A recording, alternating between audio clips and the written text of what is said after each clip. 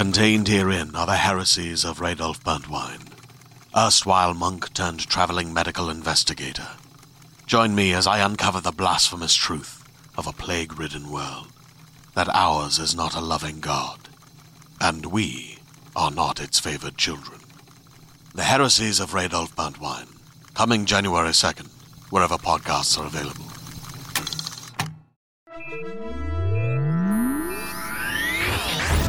Lightspeed. Welcome to the Lightspeed Magazine Story Podcast. Here at Lightspeed, we are excited to publish this special issue, People of Color Destroy Science Fiction. Our guest editors and original fiction editors for this special issue are Nalo Hopkinson and Christine Ong Muslim. Our reprints were selected by Nisi Shaw. Our flash fiction was curated by Barrett Ellingson. Our nonfiction was edited by Grace Dillon. And your guest host is me, Rajan Khanna.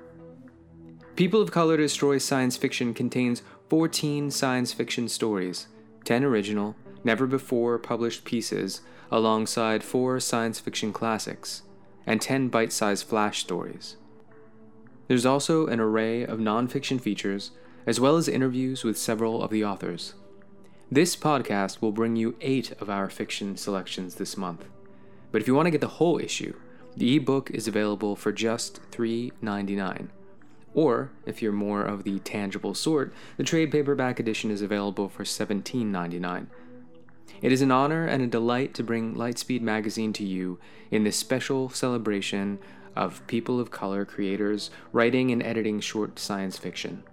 If you enjoy these podcasts and would like to learn more about the Destroy projects, including where you can purchase the whole issue in ebook or trade paperback format, please visit destroysf.com. This issue is very special to me as a writer and reader of South Asian descent. Representation is important. People from all backgrounds want to read about and watch and play games as people who are like them. My father is Indian, and I grew up watching stereotypes of Indian people on television and in movies. I love Indiana Jones, but the Temple of Doom is very problematic in its depiction of Indian people. More recently, I was disappointed when the character of Khan Noonien Singh, an Indian in the original Star Trek series, was played by Benedict Cumberbatch, a white man, in Star Trek Into Darkness. I love Benedict Cumberbatch, but I wish I had been able to see an Indian man play that role. Hollywood is full of these kinds of whitewashing issues, but I have hope that things are finally starting to change.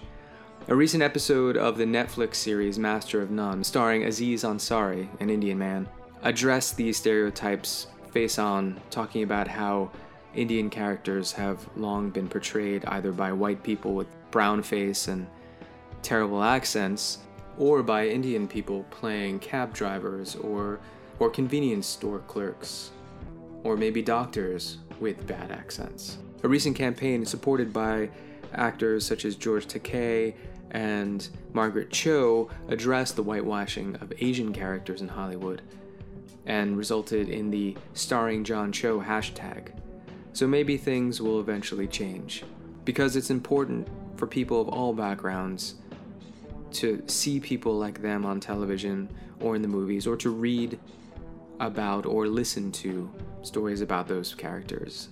And so I'm so glad to be a part of this special issue. Our story this week is A Good Home by Karin Lowachee, read for you by Paul Bamer. And this special issue is sponsored by our friends at Tor Books. Learn more at torbooks.com. And now, here's the story. A Good Home by Karin Lowachee.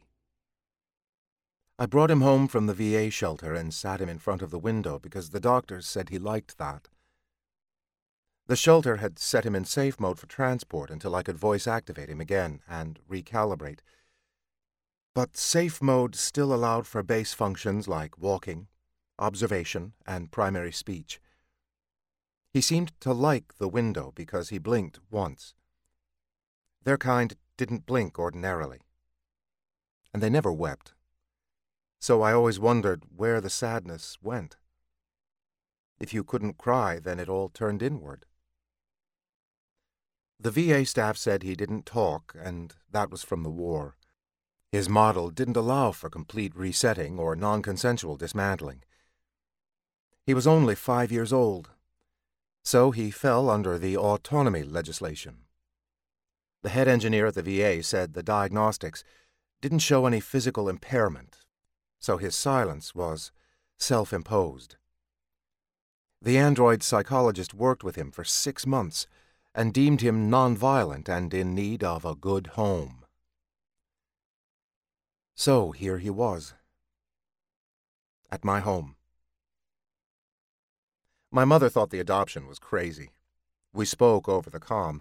I was in my kitchen, she in her home office where she sold data bolts to underdeveloped countries. "You don't know where they've been, Tawn," she said. "And he's a war model?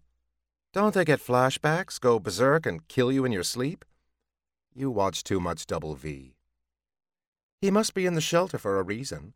If the government doesn't want him and he's not fit for industry, why would you want to take him on?" I knew this would be futile, arguing against prejudice, but I said it anyway. The VA needs people to adopt them, or they have nowhere to go. We made them. They're sentient. We have to be responsible for them. Just because he can't fight anymore doesn't mean he's not worth something. Besides, it's not like I just sign a contract and they hand him over. The doctors and engineers and everybody have to agree that I'd be a good owner. I went through dozens of interviews, and so did he. "Didn't you say he doesn't talk?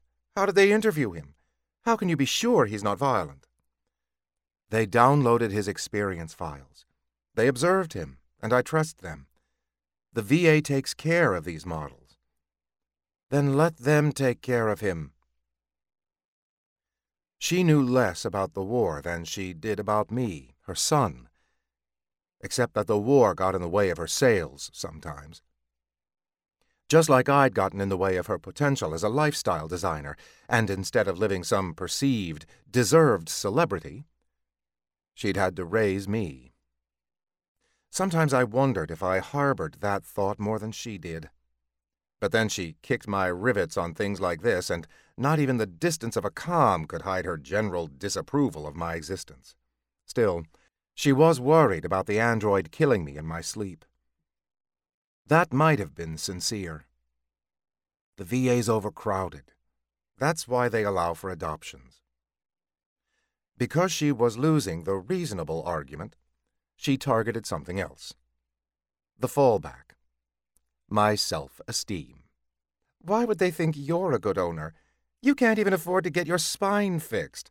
How are you going to support a traumatized war model?" That was how she saw me. In need of fixing. He can help me. I can help him. Even through a Double V relay, I felt her pity. And I saw it in her eyes. That seemed to be the only way she knew how to take care of me. I wasn't going to do that to him. "Mark?" Saying his name in my voice brought him out of safe mode. He blinked but didn't turn away from the window. He didn't move. They'd said it would take a while, maybe a long while. He'd been at Lowachee, Raleigh 9, and Pier Hull, the 3 deepest points of the war. 5 years old, but he'd seen the worst action. I wondered why none of the creators had anticipated trauma in them. So maybe they weren't as fully developed as humans could be. They were built to task. But they were also built with intelligence and some capacity for emotional judgment, because purely analytical and efficient judgment had made the first models into sociopaths. All of those had been put down. That they'd caught, anyway. "Mark," I said. "My name's Tawn Altamirano." He knew that. They put it in his programming. But you introduced yourself to strangers. To people. You feel free to look around my home. This is your home, too. There's a power board in the office when you need it. You can come to me at any time if you need anything." He didn't move or look at me. His eyes were black irises, and they stared through the glass of the window as if it could look back. Maybe he saw his own reflection, faint as it was. Maybe he wanted to wait until night, when it would become clearer, or maybe he just wanted to watch the maple tree sway and the children walking by on the sidewalk on their way home from school. I had my routines pretty well established by now. Since my own discharge 2 years ago, and once the bulk of my physio was under my belt, I'd acclimated back home, got a job through the Veterans Program working net security for the local university. Despite what my mother said, I took care of myself. My war benefits allowed for some renovation of the bungalow, ramps and wide doorways and the like. When it was time for bed, I left the chair beside it and levered myself onto the mattress. Some shifting later, and I lay beneath the covers on my back, staring up at the ceiling. I didn't hear him in the living room at all. Eventually, I called off the lights, and darkness led me to sleep. I didn't know what woke me. Maybe instinct. But I opened my eyes, and a shadow stood in the doorway of my bedroom. For a second, my heart stopped, then started up again at twice the pace until I saw that he didn't move. He wasn't going berserk. He wasn't preparing to kill me. Of course he wasn't. My mother didn't know the reality. Going to war didn't make you a murderer. It made you afraid. His shape stood black against the moonlight behind him, what came through the living room window on the other end of the hall. "Mark?" He didn't answer. "Mark, what's wrong?" A foolish question, maybe, but he could parse what I meant right this second. Not the generality of what was wrong, not the implication of what was wrong with him. What had drawn him from the window and to the threshold of my room? I pushed myself up on my elbows and opened my mouth to call up the lights, but he turned around and disappeared down the hallway, back toward the living room and his standing post by the window. He was still there in the morning when I rolled through the living room on my way to the kitchen, as if he hadn't moved all night. Past his shoulders, in the early day outside, the children walked the opposite way now, some of them skipping on their way to school. A few of them held hands with their parents, mothers and fathers. "Do you need a power-up?" I said from in front of the fridge, to remind him that he had a board in the office. No answer.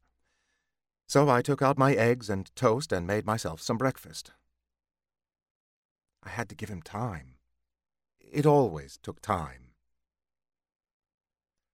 A little after 1500 hours, when the schools let out, I got a knock on my front door. I was in the office, so it took me a few seconds to get to the foyer, punch open the door, face the man and woman standing like missionaries on my porch. Behind them, at the bottom of my driveway, stood another man with 3 kids by his side. I looked up at the two directly in front of me. "Can I help you?" "Hello," the man said, looking down at me.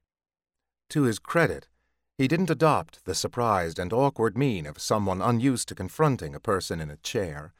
If anything, he seemed a little impatient. "My name's Arjan, and this is Olivia. We were just wondering... Well, we were a little concerned about the Mark model in your window." I glanced behind me toward the living room, saw the back of his shoulders and the straight stance of his vigil. "What about him?" "He's creeping out our kids," said Olivia. "Twice they've gone by, and he's just standing there. He's not a cat. What's wrong with him?"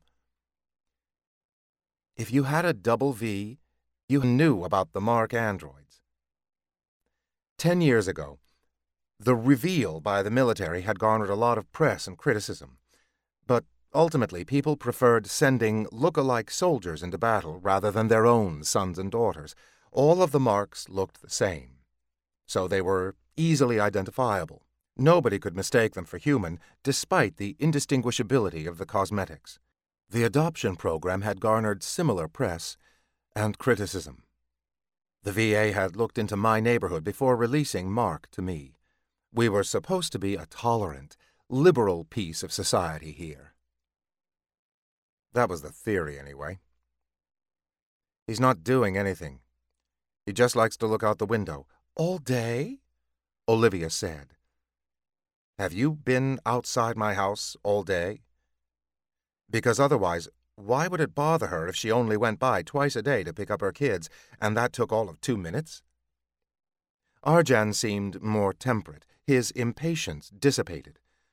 Just, perhaps if during the hours when the children come and go from school, you sit him down somewhere else. He won't hurt anybody. Can you, please? Arjan gazed at me with some hint of that pity now, not wanting to push, in case I had a flashback or dumped my life story at his feet to explain why I didn't have the use of my legs. But a good neighbor meant picking your battles. Unlike what was happening in deep space and the war. Maybe it wouldn't be a bad idea to try to coax Mark into another vicinity. I'll see what I can do. I looked out the window with him for a minute. Probably 5. Slowly the kids faded away until no more of them traipsed by on the sidewalk. Cars drifted at suburban speed, quiet hums in irregular intervals that penetrated glass. From the look of the sky, we were going to get rain. I want to show you something, Mark. I blinked up at his impassive jawline, and above that, the long, dark lashes. They'd made them handsome, in a way. Not superstar plastic, but an earthy attractiveness. Gradation in the dark hair, some undertone of silver, as if life would ever age them. Mark, come with me. I touched his sleeve, then began to push across the floor. He followed. Because I'd ordered him, or because he wanted to, it was impossible to tell. Something had drawn him to my bedroom last night, so he was capable of operating on his own volition. I led him into the office and wheeled myself out of the way, near the couch. One wall braced a floor-to-ceiling bookshelf, with actual, physical books stacked neatly, row to row. My one ongoing possession of worth. My collection. They'd gone past the label of rare and become worthless. Nobody much cared for tangibles anymore, things you could hold in your hands that gave off a woody scent when the pages flipped. None of the books were first editions or leather-bound. They weren't museum quality, but that was why I liked them. They were everyday, made to be handled without gloves. Maybe you can explore? I pointed to the shelf. There are some classics there. I know they don't download literature for you, but you can learn the old-fashioned way, if you want. He stared at the colorful spines, as if they meant nothing to him. Probably didn't. His head was full of strategy and tactics, and if any history existed in his brain matrices, it was related to war. They'd believed the data shouldn't be corrupted with frivolity, no poetry or plays or pop culture references. But he wasn't in the war anymore, and he wasn't walking out of the room. This way, maybe, he wouldn't stand for hours in front of the window. I left him in there. Through the double V, a calm, vaguely upper-class male British voice explained how scientists were able to save the Bengal tiger from extinction 85 years ago through a combination of rewilding, genetic intervention, and ruthlessly wiping out poachers regardless of geographical borders. Rising quietly above the sounds of large cats huffing and animal protectionist gunfire, the low keen of something more human and distressed filtered past the sound panels and made me turn from the V toward the office. The time on the wall said he'd been in there a little more than an hour. I should have checked sooner. I found him in the corner, wedged between the bookshelf and the end of the desk, sitting rigid with the eye-line of a house pet. I only wheeled in so far before stopping, careful to watch his eyes, but he wasn't looking at me. Some blank spot a meter in front of him held his attention. By his feet, splayed like a wounded bird, lay a trade-sized book, print side up. I couldn't see the title. Mark? This passed for crying on a face that couldn't shed tears. That sound. A wounded thing. Mark. I was so used to the reality of rain that hearing it now against the windows only drew my attention because it drew his. His eyes widened, and he put his hands in the air. It's okay. I rolled closer, slow. He stopped keening, and somehow the silence was worse. His elbows joined with knees until he was a black shard lodged between furniture. I stopped and picked up the book, turned it over. For Whom the Bell Tolls. The cover was some faded hue of purple and green, with an image of a shadowed soldier, a road, and a bridge. I'd read this book long ago, before my own war. I barely remembered it, but I remembered loving it. It must have been what it was like with people sometimes. Mark didn't look up. So I flipped the book over and read a random line on the page where he'd either left off or where the book had opened when he'd tossed it. Everyone needs to talk to someone. Before we had religion and other nonsense. Now, for everyone there should be someone to whom one can speak frankly. For all the valor that one could have, one becomes very alone. We are not alone. We are all together. I recited to him from the book, a little like you'd speak scripture. But he didn't look up, and he didn't say a word. Eventually he returned to the window, but at night. The next morning the rain stopped, and in an hour started up again. I needed to go shopping for groceries. Preferred that to ordering them in, but struggling through the wet was a chore, so instead, I set up a Scrabble board in the living room, on the coffee table. I shook the tiles in the velvet bag until I felt him look over. It was a gamble whether he'd be interested, but during breakfast I'd noticed the book on the windowsill in front of him. For Whom the Bell Tolls. Want to play? I shook the bag again. It took a minute, but he walked over and sat down on the couch across from me. If we played long enough, he wouldn't be looking outside when the kids went home. I explained the rules to him, knew I only had to say them once. He stared at the board and my hands, and then stuck his hand into the bag and pulled his 7 tiles, which he set on his tile bar precisely and carefully hidden from my eyes. He wouldn't speak, but I thought at least this way he could make words. I went first and lay down Atomic. I was a little proud of that. He made Tiger. I got Rouge. He made Equine. I said, "Good word." Not like I was praising a dog, but because it was interesting to see how he formed these words out of his programming. He won the first game, but I was almost expecting that. It was like playing against a computer. It was playing against a computer. His vocabulary was 10 times what mine was.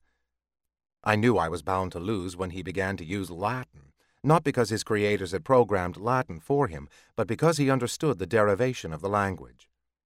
He must have had that somewhere in his files. As we were setting up the next game, my mother called. I talked to the house system without visual. "I'm busy, call back later." Mark stared at me. It could have been a dead kind of regard, but as he rarely looked me in the eyes, I took it for inquiry. My mother. That didn't make him bat a lash. "You play first." 20 minutes into the game, his words grew shorter and shorter, barely gleaning 6 or 8 points. His eyes remained lowered to the board. 1, 2, R. "Mark, is something wrong?" At night, before bed, I'd reviewed his downloads from the VA hospital, tried to find some string of code or something in the reports that the doctors might have missed. I wasn't a doctor. I'd only been a rifle fighter, but maybe it took one soldier to understand another. His muteness was voluntary, and I couldn't forget that. I looked at the spread on the board. The game didn't matter. After sorting through the letters left in the bag and usurping a couple already displayed, I lay down some tiles separate from the game and turned the board toward him. Worried. He didn't move, his hands on his knees. I watched his lids twitch as his eyes mapped the board. I made more words for him. About you. It took 8 minutes for him to reach for the board. With the tips of both his forefingers, he slid the tiles around like a magician did cards on a tabletop. Then he swung the board back to me. Sad. What could I say? I touched my legs. I saw his gaze follow that. Then I made more words too. I know. The shelter wanted reports from me, and after the first week, they considered it a breakthrough. Never mind that Mark hadn't said anything past that single word, Scrabble or otherwise. He just returned to his window. I went about my days with work, sometimes sitting on my bed with my system, sometimes in the office, and when he wouldn't dislodge himself from his post, I sat on the couch and looked at his back. I scoured his files for clues. He didn't play the game again, but he carried that book with him when he powered up on the 7th day. "I wanted to check in," my mother said. "See if you were still alive." This passed for humor in her world. Her face on my relay was cautious. Out of spite, maybe, I turned my system so the camera picked up Mark, standing by the window, a black arrow of false serenity with sun on his skin. "What's he doing?" she said.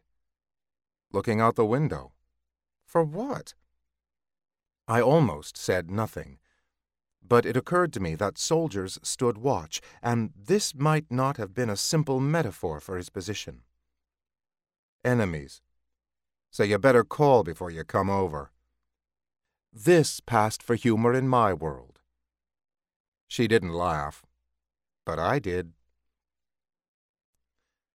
The benefits of working from home meant I could take naps in the afternoon. Like a cat, I stretched myself onto the angle of sun that cut through my bedroom window, warm after days of rain, and shut my eyes, soaking up rays without fear of burning or UV. All house glass comes treated. The front door opening woke me up. I didn't hear it shut. Either way, nobody should have been going in or out, unless it was Mark. It took me 2 minutes to get myself in the chair and out to the door. "Mark!" Out and down the ramp, rapid, onto the sidewalk. Look left, look right. Nothing. "Mark!" My viz tracked his location chip. All Mark models had them from the factory, deeply embedded in their craniums. The dot on my optical display put him in transit, but at a speed that indicated running, not in a vehicle. At least. I rolled that way, past flat, cloned houses and uniform lawns, looking through the overlay across my vision until I spied a tall, black-clad figure in the park. The shadows on either side, other people, barely registered. "Mark!" I could shout, but with him now in my line of sight, startling could be worse. He stood, facing the manufactured lake, and people were pulling their kids away from him, expecting a weapon or an explosion. Who knew? My hands burned. I hadn't worn gloves. Wheels bumped the edge of grass that led down an embankment to the carefully placed rocks and further toward cold, cobalt water that lapped the shore.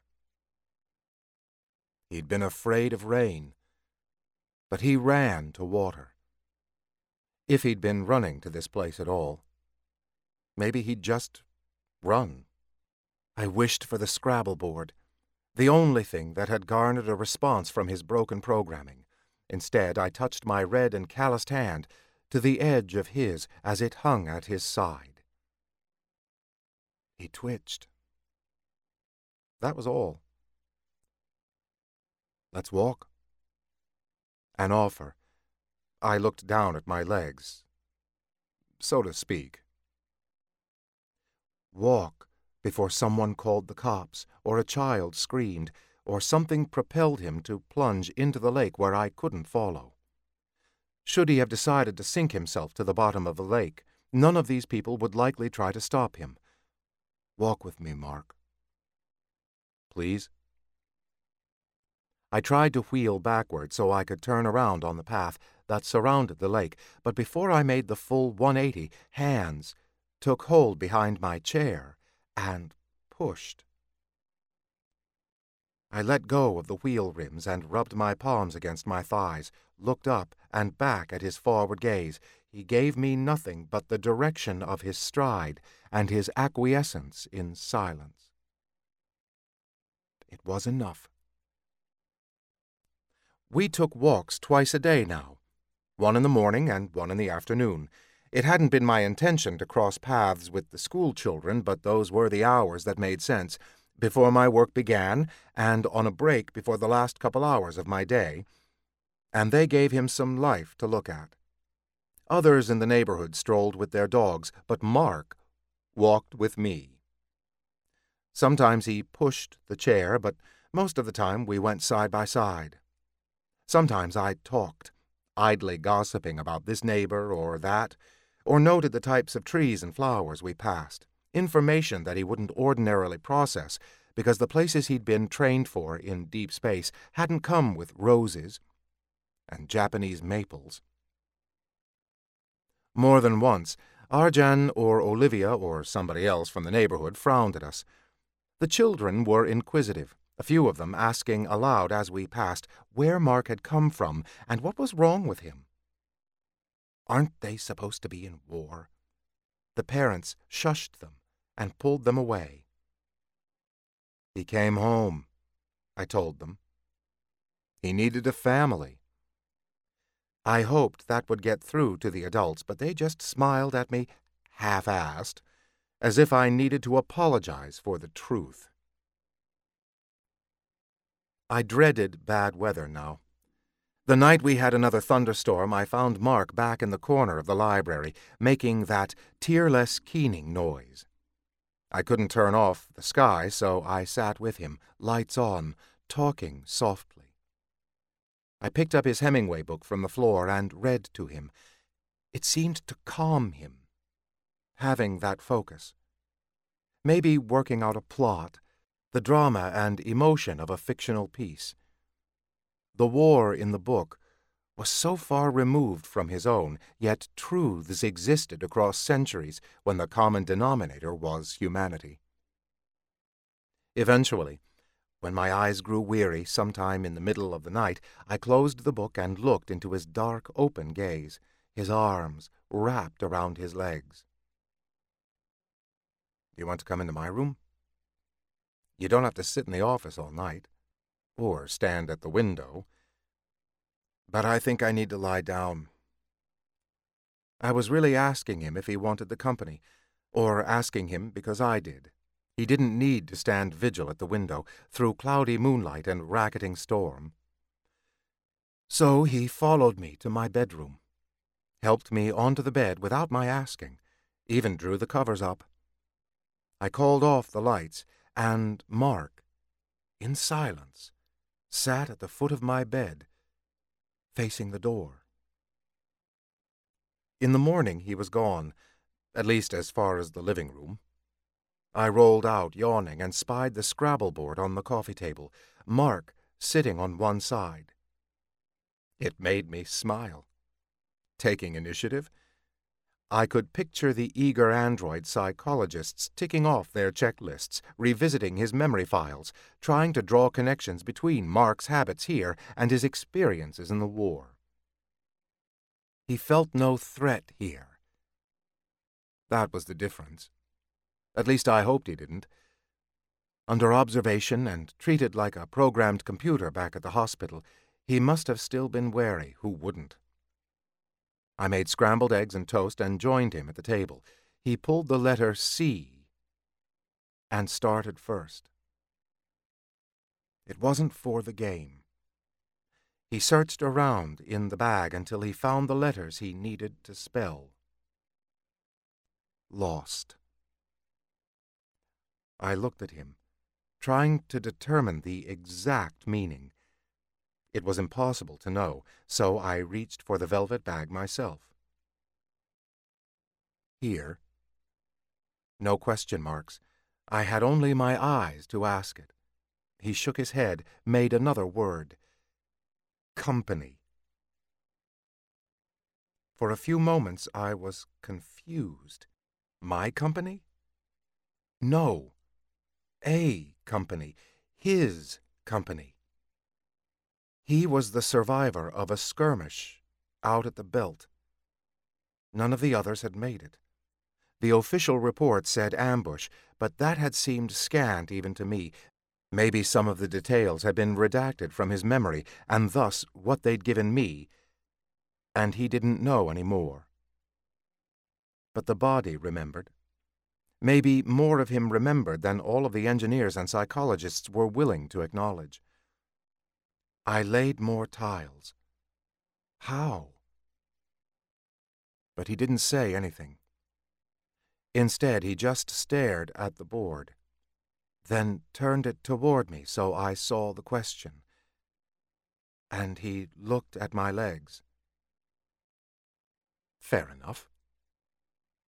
Shrapnel. I stretched my arm beside me. My spine. When he looked in my eyes, he didn't have to say a word. I saw that he understood. Some things technology couldn't fix, especially when you didn't have the means. Sometimes we injured ourselves, or we were injured, and the wounds stuck around, like memories, or the impact of them. Rather than standing at the window all night like an effigy, Mark took to staying in my room. Maybe he figured I'd need the help if I somehow flopped out of bed, or probably because he wasn't simple, he knew I liked the company. Years of sleeping alone, literally in a silent room without even the bodily noises of comrades in other bunks, and the isolation had become pungent. Over the days, he and I established our own routine, not discussed because he still didn't talk beyond random words on the Scrabble board, and even then sometimes he didn't talk at all and just played the game. The doctors said it was still progress. I didn't tell them about Mark sitting in my bedroom at night, but I did report that he began to bring me books from the office and liked me to read aloud to him. Sometimes he had no sense of timing about it. I'd be working and he'd just appear next to me and set down a novel on my lap. Classic war novels, The Red Badge of Courage, All Quiet on the Western Front, Half of a Yellow Sun. He wouldn't go away until I covered at least a chapter. I acted annoyed, but he knew I wasn't. Whether that was through his ability to read human body language and gauge tone of voice, or more likely because he just knew me by now. He still hated storms, and we were deep into spring. It was the worst when one night the power went out. The neighborhood outside fell to darkness. Inside, only the glow from my comp on its backup provided some illumination. The moon high outside the office window sat obscured by rain clouds. Mark darted from the living room where he often still stood watch, right into the office where I was working. He didn't trip or crash into anything, and I remembered his eyes had night vision capability. I didn't need to see his face to understand the plea. "It's okay. The lights will come back up soon." I rolled away from the desk and motioned out of the room, tried to keep my voice casual, even if I could feel the tension Dopplering out from his body in the dark. "Let's go hang out." He loomed, near invisible in the shadows. He didn't even breathe, and at least didn't keen anymore.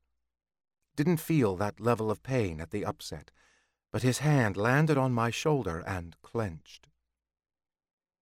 Only his footfalls made sound as he followed me down the hall to the bedroom, which had become a refuge from all that scared him, a routine of safety. I levered myself to the bed to sit, and he climbed on beside me, legs and arms folded, not quite with his back to the door or window. He never allowed that. But he eased into facing me at an angle, at least. And this was how we waited out the storm. Of course, my mother had a key to my house. She'd insisted after I'd gotten out of the hospital, just in case. Living on my own in my state proved too difficult. Maybe I should have anticipated her worry. Every time she called, she implied that Mark was a ticking bomb, so I just stopped answering her calls. Maybe she was in the neighborhood, or maybe she did get in her car to drive a half hour to check if I was alive. Either way, through the storm she arrived, and through the storm Mark heard her before I did. We sat in the near dark, and I was reading to him from the light of my comm. He saw that to be firm soldiers they must go forward. It would be death to stay in the present place, and at that exact moment Mark launched off the bed and out the door with the precision of a guided missile. I was fumbling for my chair, images in my mind of fang-toothed, angry neighbors storming my front door with pitchforks, when my mother's shriek penetrated every surface between the foyer and my bedroom. "Mark!" Ass in the seat, hands on the wheels. "Mark!" I rolled out to see my mother, face down on the floor, arms triangled behind her back. Wrists caught in the vice of Mark's one-handed grip. "Stand down, soldier." "Get him off me, Ton! Get this crazy Shut up, Mom!" I stopped, close enough to touch Mark's arm. Beneath his sleeve felt like iron. I kept my voice quiet because I couldn't see his eyes in the dark. "It's okay. It's my mother. It's okay," I repeated, until he let her go and stepped back near to the wall, becoming motionless. "Mom?" "He's crazy. What did I tell you?" "Mom, tone it down." I didn't offer to help her up. She wouldn't have accepted it. She propelled herself to her feet in a pitch and yaw. "Look what he did to my wrists!" She stuck her hands toward me. In the cracks of lightning and illumination, I saw vague shadows, maybe bruises. "You're all right. You're fine. Come, sit down. You should have rung the doorbell. He thought you were breaking in. I have a key. I told you to call ahead. My own son!" I went to Mark and held his sleeve. "Come over here, man." My mother wasn't listening. She could stand by the door and bleat until it passed. Mark followed me to the living room where I hoped he would sit, but instead he went to the window, his post, and stared out. He didn't have to breathe, and he didn't say a word, but I knew the entire ruckus unnerved him. There was no other word for it. It reverbed through my body. "Is that what he does all day?" my mother demanded behind me. "Can you at least lower your voice? You aren't helping." "I'm not helping." "Mom." We both stopped. Mark had turned around, now with his back to the window. His body blotted out what light came in from the street, creating a vacuum in my vision. So he could face us dead on. It was like the stare of a sarcophagus.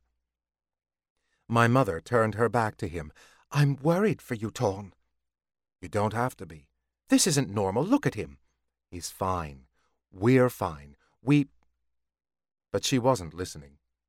She began to walk around, feeling her way through the dark toward the office, or my bedroom. It was so sudden when the lights flickered on and held that I had to blink spots from my vision. And in those moments, Mark disappeared. After her. "Mark!" I couldn't roll fast enough. I recognized his mode: full protection, decisive defense. What he'd been built for. I wanted to hold him back, but this was his nature. He wasn't the one unnerved. He wasn't the one concerned for himself. It was my voice he heard, that his programming responded to. My voice and its irritation and tension and impatience. In the seconds it took me to get from the living room to my bedroom, where my mother had gone, I saw it ahead of me. In the span of his back and the straightness of his spine, in the precise way he seized my mother before she could set hands on my possessions, he spun her around. She struck him, reflex or intent, I don't know. Of course, it didn't affect him at all, didn't even bruise him. He didn't flinch. Instead, he dragged her to my window, opened it, and pitched her out. Luckily, my house was a bungalow. She said she'd wanted to pack me a bag and take me away from my danger, that if she did that for me I couldn't protest, and would have been forced to go with her and ditch this mad idea of taking care of a military model. She had never understood that we wanted to take care of ourselves. She didn't understand, when the VA engineers came to take him away, that he was my company, and I was his. In the hospital, they ran more tests on him. It was procedure because she'd filed a complaint. I gave my own statement, that he'd felt I was threatened, that he'd only been defending me, that my mother was crazy in her own right. I reworded that part a little. She'd disregarded my words and his existence. If I restricted her access to me, or she learned to interact better, there would be no more problems. And yes, I wanted him home again. He belonged there, where I could read to him, where we could play games, and where he might, one day, be able to speak to me. He'd made a place beside me and at my window. He'd learned my routines and created ones of his own. He wanted to know all the books on my shelves. He liked walking in the sun. He protected me. I wouldn't strip that from him. They let me see him once while he was in the hospital. He lay on a stiff bed with transparent monitoring tape stuck to his temples. Little dots of glowing blue and red on the tape winked at me, while his dark eyes stared, blinkless. asking no questions. I touched his arm. His skin felt cold. Human warmth didn't course through his veins. He didn't even have veins. None of it mattered. Mark. Hey, man, don't worry. His head tilted. Eyes met mine. I gripped his hand. After a moment, his fingers curled around mine, just as strong, even stronger. I said, "The storm's gone and you're coming home." The children were walking on their way to school when we pulled up to the drive. It was a warm day, the kind where you wore light open jackets and began to roll up your sleeves in anticipation of summer. With the car windows down, we heard their voices all the way to the school, to the yard. They sounded as colorful as their clothes and seemed to carouse right through the leaves to where we sat. He hadn't said a word on the ride, only looked out the window. The parents passing behind on the sidewalk noticed us there. I spied the glances on the rear cam of the car. A couple of them paused as if debating whether to approach, to ask why we were just sitting on my own driveway doing nothing. But they didn't approach. And I looked at Mark's profile. You know, people are going to be like my mother, like the neighbors. That's just the way it is until they get used to us. Not just him, but us. I'd learned not to expect conversation, but he did make contact in his own way. No Scrabble board lay between us, but he turned his hands palm up and open. He looked at me. What answer could I give him? That people were afraid or lazy or just plain ignorant? Who could we blame? The government, the military, the doctors and engineers? We were both on probation. Mark so he wouldn't injure somebody, and me so I wouldn't let him. "Where do you think this will lead?" my mother had asked. "You rehabilitate him, or whatever they want to call him, and then what?" Somehow it was impossible for her to understand. "Then he'll choose," was all I'd said. Maybe one day he'd discover what had happened to his unit. Maybe I would help him, or maybe we'd leave it alone because some memories were best left in the dark. Before we went inside the house, I caught his attention again, touched his shoulder. "The doctors say you're capable of speaking, but you just choose not to. Sometimes that happens with people." "I am people," he said. His voice was lighter than I thought it would be, if hoarse from disuse. He was looking back out the window again. The sidewalk stretched clear now. "I am a person," he said to the glass, to the outside world. They had created him to task, but with the capacity for emotion. He was perfectly vulnerable, just enough, even for war. When he slid from the car to head into the house, eventually I followed him, calling the chair from the back of the car to lever myself into it.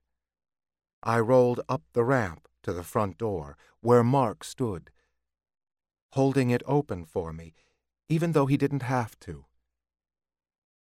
It was just the human thing to do.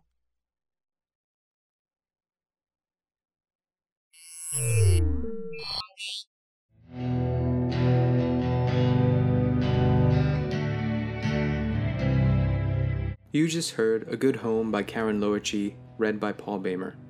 The story is copyright 2016 by Karin Lowachee and appears here by permission of the author. We hope you enjoyed it. If so, please go to our website at lightspeedmagazine.com. Just click on Fiction, find the story, and leave a comment. If you'd like to read more great science fiction stories, you'll find them every month in Lightspeed. If you're not already a subscriber, check our many options at lightspeedmagazine.com/subscribe. Our podcast is produced by Skyboat Media, the most respected independent audio production team on the West Coast. It produces the stories for this podcast. They're headed by the Audie and Grammy Award-winning narrators, Stefan Rudnicki and Gabrielle DeCure. Check out their website at skyboatmedia.com. Music and sound logos are composed and performed by Jack Kincaid. Post-production is in association with Jim Freund. If you're interested in more great audio fiction, check out Lightspeed's audiobook anthology, Lightspeed Year 1. It includes all of the podcasts from Lightspeed's first year. The collection is available on both audible.com and downpour.com. Just search for Lightspeed and you're on your way. This podcast is copyright 2016 by Lightspeed Magazine. Thanks for listening. That's all for now. I'm Rajan Khanna, wishing you cheers from all of us destroying science fiction. Lightspeed.